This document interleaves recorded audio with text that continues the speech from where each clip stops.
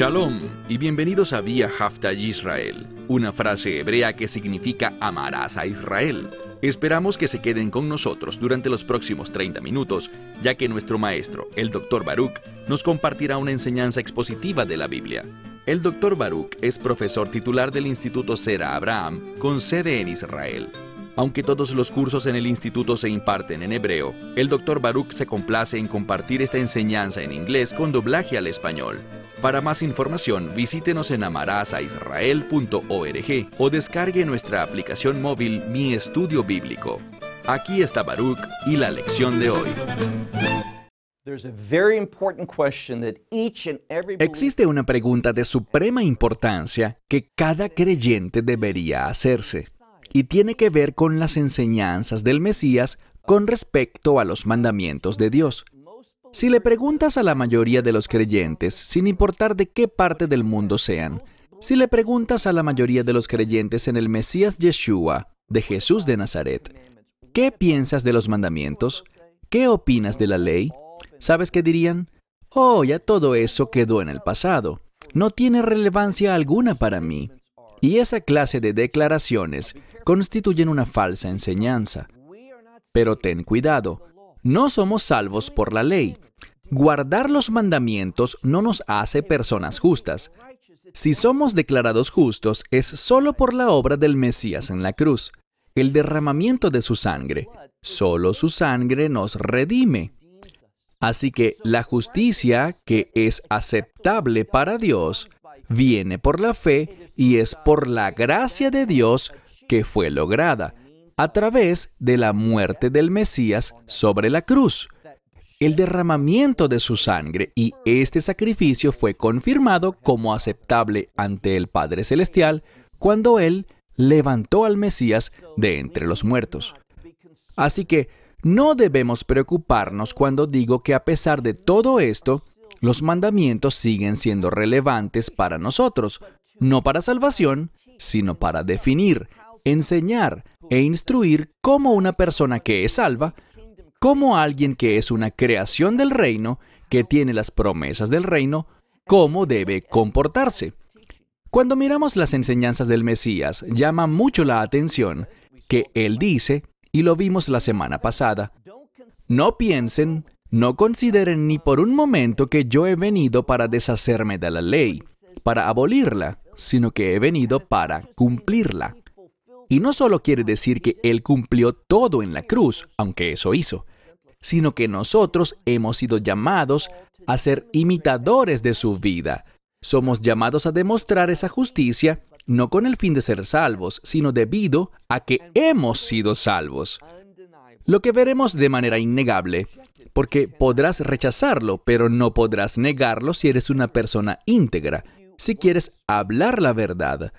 Cuando analizamos lo que dijo el Mesías, Él no está diciendo que la Torá ya no tenga relevancia, sino que en cambio dice que como creyentes, como personas salvas por la gracia, como personas que son redimidas eternamente por mi sangre, yo espero que tú te comportes de tal forma, no para alcanzar la salvación, sino debido a que ya eres salvo. Dice, yo espero que tú vivas de tal manera que cumplas los propósitos de mi Padre Celestial para este mundo. No me refiero a cumplir la letra de la ley, sino el espíritu, la intención de la ley. Recuerden el contexto. ¿Dónde quedamos la semana pasada? Él declaró que a menos de que vuestra justicia supere a la de los escribas y fariseos, verán, a ellos les preocupaba la letra de la ley.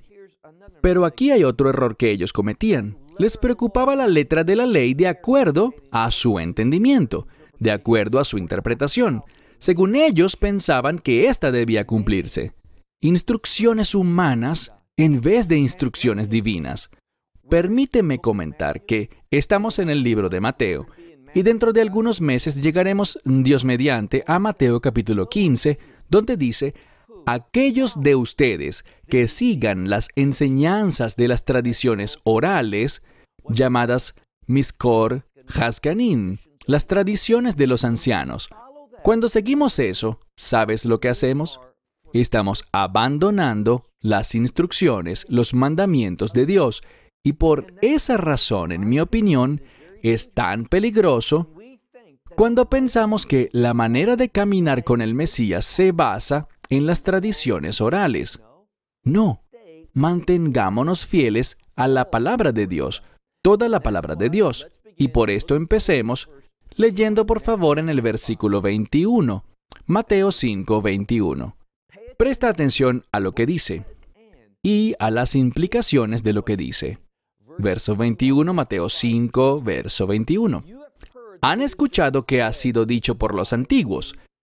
Esto podría referirse a los escribas del judaísmo en el pasado, a lo que se refiere el judaísmo actual como el Hazal, estos sabios de la antigüedad que sentaron las bases del judaísmo. Y dice aquí, han escuchado que se ha dicho por los antiguos, estos escribas antiguos, no matarás. Porque cualquiera que matare, dice, este será sometido a juicio. Es decir, si matas a alguien, de acuerdo con la Torá, de acuerdo con su interpretación, y ellos están en lo cierto aquí, de acuerdo con su interpretación de la ley o de la ley bíblica, debes ser juzgado. Es lo que dice. Cuando él dice en la siguiente frase, léela con cuidado. Pero yo les digo a ustedes, verso 22, pero yo les digo a ustedes, él no está diciendo que lo que ellos dijeron está mal. Lo que él hace es agregarle algo más. Esta es una de las cosas que pueden perderse en la traducción, cuando no comprendemos el idioma original. Esta expresión es muy común. Ustedes han escuchado que se ha dicho esto, pero yo les digo esto también. No se trata de un rechazo total de lo que se dijo antes, sino es agregarle un poco más y con frecuencia dándole mayor entendimiento, mayor luz, poniendo mayor conciencia en la intención original del pasaje.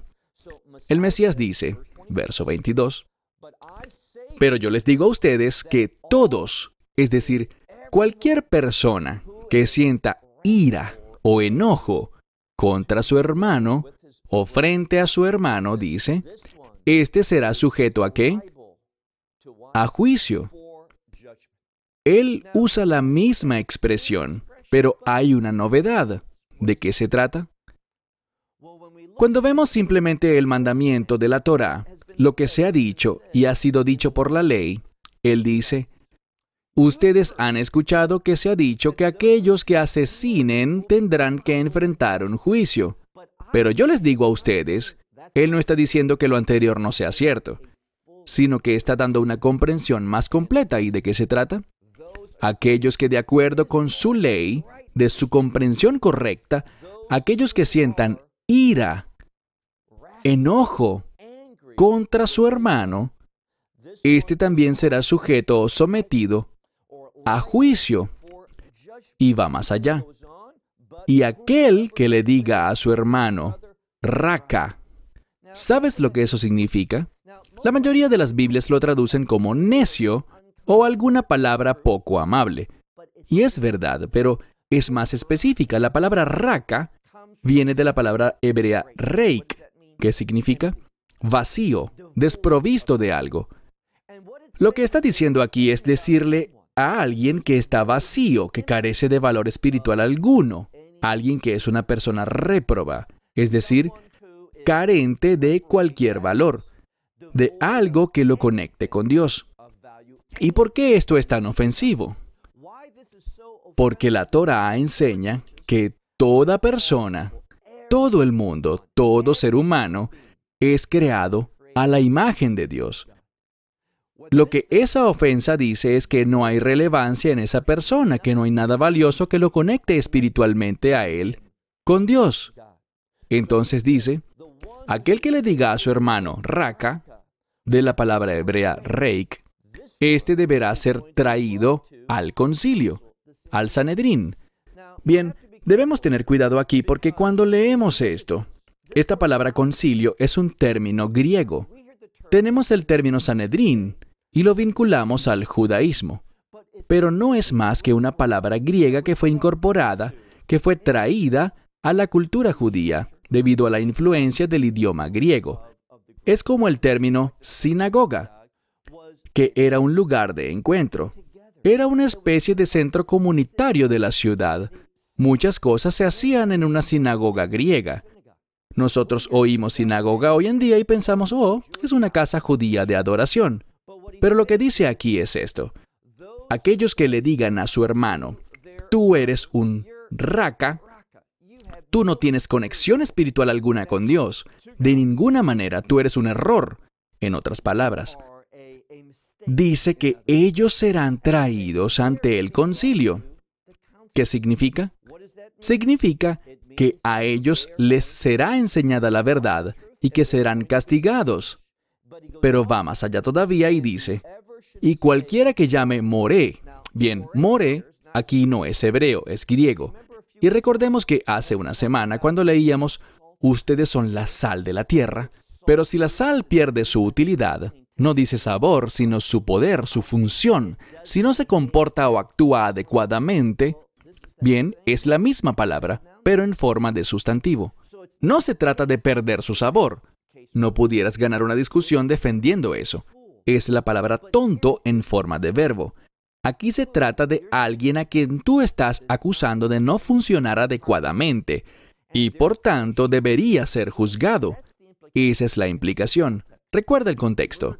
Homicidio. Pero dice, si tú eres alguien que dice, esta persona está funcionando mal, con la implicación de que sea ejecutado, si tú haces tal declaración, lo cual es incorrecto según el contexto, dice aquí, tú estarás sujeto a, o quedarás condenado a qué? Dice, al fuego del infierno. Él está hablando de cuán delicado es este asunto. ¿Por qué? Nosotros no hemos sido llamados a ser instrumentos de juicio y condenación. En cambio, nuestro llamado es a predicar el arrepentimiento, con el fin de proclamar la gracia. Estas buenas noticias que señalan que sin importar quién seas, Dios está dispuesto a perdonarte, dispuesto a restaurarte. Él ve valor, importancia en cada ser humano, y por lo tanto aquellos que están actuando en contra de eso, son culpables de un pecado que los conducirá al fuego del infierno. Versículo 23. Por lo tanto, cuando traigas tu ofrenda al altar y allí recuerdes que tu hermano tiene algo en tu contra, dice, déjala allí, es decir, deja tu ofrenda allí, delante del altar, y ve primero y reconcíliate con tu hermano. Luego dice, luego ve y presenta tu ofrenda. Esto es muy importante. Cuando hay un problema entre dos individuos, debes entender que si sabes que alguien tiene algo en tu contra, esté o no en lo correcto, digamos que lo está. ¿Qué dice aquí que debes hacer? Detén tu adoración. Esta es la prioridad. Tú debes ir a donde se encuentra esa persona y hacer todo lo posible por arreglar ese asunto. Si no estás dispuesto a hacerlo, bien, tu adoración no tendrá unción y no habrá poder ni autoridad en ella. No se habla aquí de quién tiene la razón en el problema. Tú debes hacer todo lo que esté en tu poder para arreglar las cosas. Luego continúa y nos enseña algo aún más profundo que esto. Mira el verso 25, dice, ponte de acuerdo con aquel que es tu adversario. Se refiere a esta persona, tu enemigo, aquel que está en tu contra. Dice, rápidamente, mientras todavía estás en el camino con él. Ahora, tu adversario, esta es una palabra que tiene que ver con una persona que se opone a ti, en algún tipo de acción legal, o lo que llamaríamos hoy día una demanda legal. Y te preguntarás por qué todavía van de camino al tribunal. Él dice, pónganse de acuerdo, arreglen ese asunto. ¿Por qué? Dice, háganlo mientras aún van de camino, no sea que este adversario tuyo te entregue al juez y el juez te entregue al oficial, es decir, a aquel que te arrojará a la prisión. De cierto te digo que no saldrás de allí hasta que hayas pagado el último centavo. El último, y es una palabra que representa la moneda más pequeña, la de menor valor en esa época. Entonces dice, ¿sabes qué? Y también lo dice en otra parte. Es mejor estar equivocado.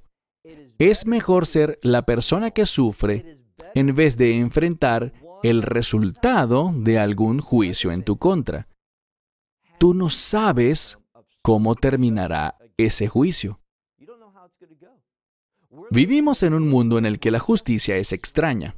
Un mundo caído, corrupto, aún en los tribunales. Entonces dice, haz lo posible por ponerte de acuerdo. Intenta lograr un pacto mientras aún vas de camino a la corte, porque todo es posible. Cualquier resultado es posible. Verso 27. Ustedes han oído que se ha dicho por los antiguos o en tiempos antiguos o por los ancianos. Y por supuesto la Torá dice esto, así como leímos antes, no matarás. Verso 27 dice, no cometas adulterio. Muy claro. Pero yo les digo a ustedes, ahora, ¿pensarían por un momento que él está menospreciando lo que el Antiguo Testamento dice sobre el adulterio? ¿Pensarían por un momento que él está diciendo, saben, el adulterio ya no es relevante? Entendamos el contexto y vemos cómo la Escritura nos está haciendo revelada.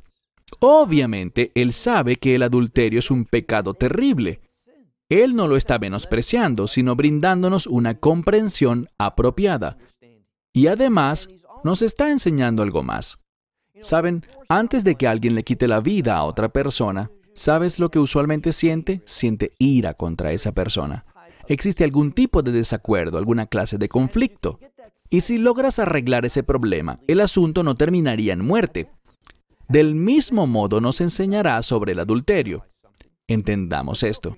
El adulterio no ocurre simplemente en un instante. Usualmente no sucede de manera imprevista. Hay situaciones que te conducen hasta allí.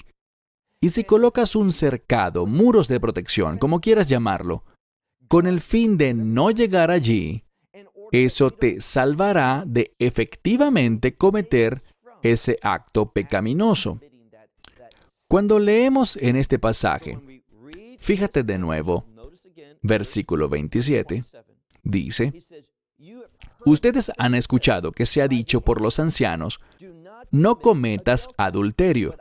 Pero yo les digo a ustedes que todo aquel que mire a una mujer con deseo, algunos dirán con lujuria, la misma palabra. Está bien. Si lo haces, ¿qué enseña el Mesías? Dice, ya lo has cometido. Esta persona ha cometido con ella adulterio. ¿Dónde? En su corazón. En su corazón. El Mesías está revelando algo. No es solo el acto en sí lo que le importa a Dios, el resultado, sino que también está preocupado por la condición del corazón. Y lo que Él está revelando es esto. Para poder cumplir, Él ha venido para que podamos cumplirlo. Pues si Él lo hizo, ahora nosotros también debemos hacerlo. ¿Qué quiero decir?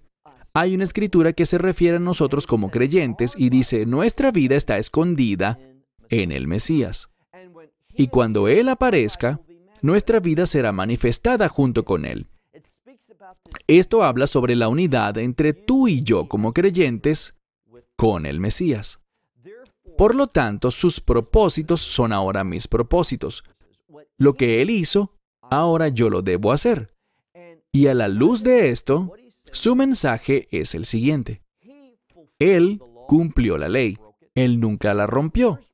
Y ahora se supone que nosotros vivamos de un modo que no incumpla la ley. Él nos ha dado conocimiento sobre cómo podemos cumplir la ley, y no solo se trata de cuidarnos solo del resultado, de ese acto final de homicidio o el adulterio. Es también, y esa es la intención, lidiar con la condición del corazón que nos conduce hasta allá. Por eso es que aquí dice, como advertencia dice, Pero yo les digo a ustedes que todo aquel que mire a una mujer con lujuria por ella, ya ha cometido adulterio con ella en su corazón. El énfasis aquí está en la condición del corazón. Verso 29. Los versos 29 y 30 contienen una enseñanza difícil si no tomamos las palabras literalmente. Déjame preguntarte, robar. ¿Se puede robar con los ojos? No, no se roba con los ojos, se roba con las manos. Pero la causa de ese robo no está en tu mano. Tú cometiste el robo con tu mano, pero la causa de ello, el origen, es la condición del corazón que está mal. Recuérdalo, porque si no comprendemos la esencia de cada una de estas palabras, vamos a terminar mutilados y ciegos y tendremos un montón de problemas en nuestro cuerpo físico. ¿Qué dice aquí? Verso 29. Pero con tu ojo, si tu ojo derecho, y luego usa la palabra de la que obtenemos la palabra en español para escandaloso. Está hablando de una conducta que es terriblemente mala. Muchas veces lo traducen como te hace pecar, porque el pecado es malo. Entonces, mira el versículo. Si tu ojo derecho es escandaloso, causa que peques, ¿qué dice? Sácalo y échalo de ti, porque es mejor para ti que pierdas un miembro a que todo tu cuerpo entero sea echado al infierno. De nuevo, recuerden lo que les dije. El ojo. ¿Es mi ojo la causa del pecado? No. Puede que peque con mi ojo al mirar algo que no debería mirar, tal como hablábamos antes de la lujuria. Pero la causa es una condición del corazón. Si la causa es tu ojo, deshazte de él. Échalo, sácalo fuera. Eso es mejor a que tu cuerpo entero sea echado al infierno, debido a que estás comprometido por lo que tu ojo ha visto. Sabemos algo. De lo que habla aquí es del corazón que necesita cambiar. Debemos echar fuera este corazón, que es el origen de todo mal, y recibir uno nuevo, un corazón piadoso. Y esto viene por la fe en el Mesías. Mira el verso siguiente, verso 30. Y si tu mano derecha es la causa de tu pecado, córtala y échala de ti, porque es mejor para ti que pierdas uno de tus miembros y no que todo tu cuerpo sea echado al infierno. ¿De qué habla? De nuevo, no es con mi mano ni con mi ojo. Con ellos pecamos, pero no son la causa, el origen del pecado. Son solo una herramienta con la que pecamos. La palabra aquí dice que si ellos son la causa de esta conducta escandalosa, deshazte de ellos. Está hablando de un cambio, un nuevo corazón. Verso 31. Pero se ha dicho que si alguien se divorcia de su esposa, que le entregue a ella una kutuba, un decreto de divorcio. Esto es, en hebreo moderno, un get. Estamos entrando en un asunto muy delicado. Vamos a tratarlo de un modo simple, de una manera muy sencilla aquí, porque más adelante en el libro de Mateo, este tema resurgirá y lo trataremos de una manera más profunda. Por cierto, en este momento estoy también desarrollando en nuestras plataformas por Internet un estudio en Primera a los Corintios. Y cuando lees la primera carta a los Corintios, encontrarás que hay mucho contenido que habla al respecto. Así que si este tema es relevante para ti, puedes ir a nuestra serie en Primera a los Corintios y asegurarte más adelante de continuar en este estudio de Mateo, donde tocaremos este tema de una manera más extensa. Pero lo que dice aquí, de acuerdo con la Torá, si un hombre se divorcia de su esposa, ¿qué hace? Le entrega un certificado de divorcio, Sefer Kriktut, o lo que llamamos ahora un get. Pero noten lo que dice. Y por cierto, una de las cosas que voy a hacer en el tiempo que nos queda es analizar esta palabra que se usa aquí. Es la palabra apostación. Es la misma palabra que hallamos en 2 a los Tesalonicenses capítulo 2, que se traduce como apartarse de la fe o apostasía. Y quiero que entendamos lo que esta palabra significa, porque hay una falsa doctrina divulgándose de la que quiero hablar ahora. Ustedes saben que a mí me encanta el tema de los últimos días, las profecías sobre los últimos tiempos. Y me duele, me causa tristeza cuando veo personas tan comprometidas con alguna doctrina teológica que han aprendido sin ninguna evidencia bíblica que la soporte y por tanto manipulan la Escritura con el fin de justificar su perspectiva. Tenemos que dejar de proclamar ciertas cosas solo porque van de acuerdo a nuestra agenda. Nuestra predicación debe basarse en la verdad. En 2 a los Tesalonicenses capítulo 2, tenemos la misma palabra. Hablando sobre el anticristo, el hombre de pecado, el hombre sin ley, literalmente se refiere al hombre que se opone a la Torá. Dice, antes de que él ascienda al poder y concrete ese acto llamado la abominación desoladora, en el templo en Jerusalén, la Escritura dice que primero sucederá esta apostasía. ¿Y de qué trata esta apostasía? Cuando buscamos esta palabra en otros lugares de la Escritura, se refiere a una partida. Algunas personas dirán, oh, se trata del rapto. Esta partida, el rapto ocurrirá antes de que el hombre de pecado sea revelado. Bueno, el problema es este. Siempre que encontremos esta palabra partida o apostasía, como fue usada con respecto a Pablo, esa falsa acusación en su contra, fue usada con el fin de decir que él se estaba apartando de las enseñanzas de la Biblia, de las enseñanzas de Moisés, lo cual Pablo jamás hizo. Esta palabra siempre implica caer de algo bueno, apartarse de aquello que es bueno hacia algo que no es bueno. ¿Por qué lo digo? Porque quiero decirle a nuestra audiencia que si tú estás considerando el divorcio, ten cuidado. Bíblicamente Dios utiliza una palabra que dice que estás apartándote de algo bueno y encaminándote a algo que no es bueno. Eso es lo que significa apostasía. Hay una excepción y hablaremos sobre esta excepción la próxima semana. Vamos a iniciar con este mismo tema que es tan vital la semana que viene. Pero entendamos que el divorcio no significa marcharse hacia algo bueno, que será placentero y satisfactorio para ti. Dios, su palabra, te está advirtiendo de tomar esta decisión. Nos detenemos aquí hasta la próxima semana. Shalom desde Israel. Esperamos que te hayas edificado con el mensaje de hoy y lo compartas con otros. Te invitamos a seguir nuestros estudios cada semana por este canal y por el portal de YouTube de Amarás a Israel.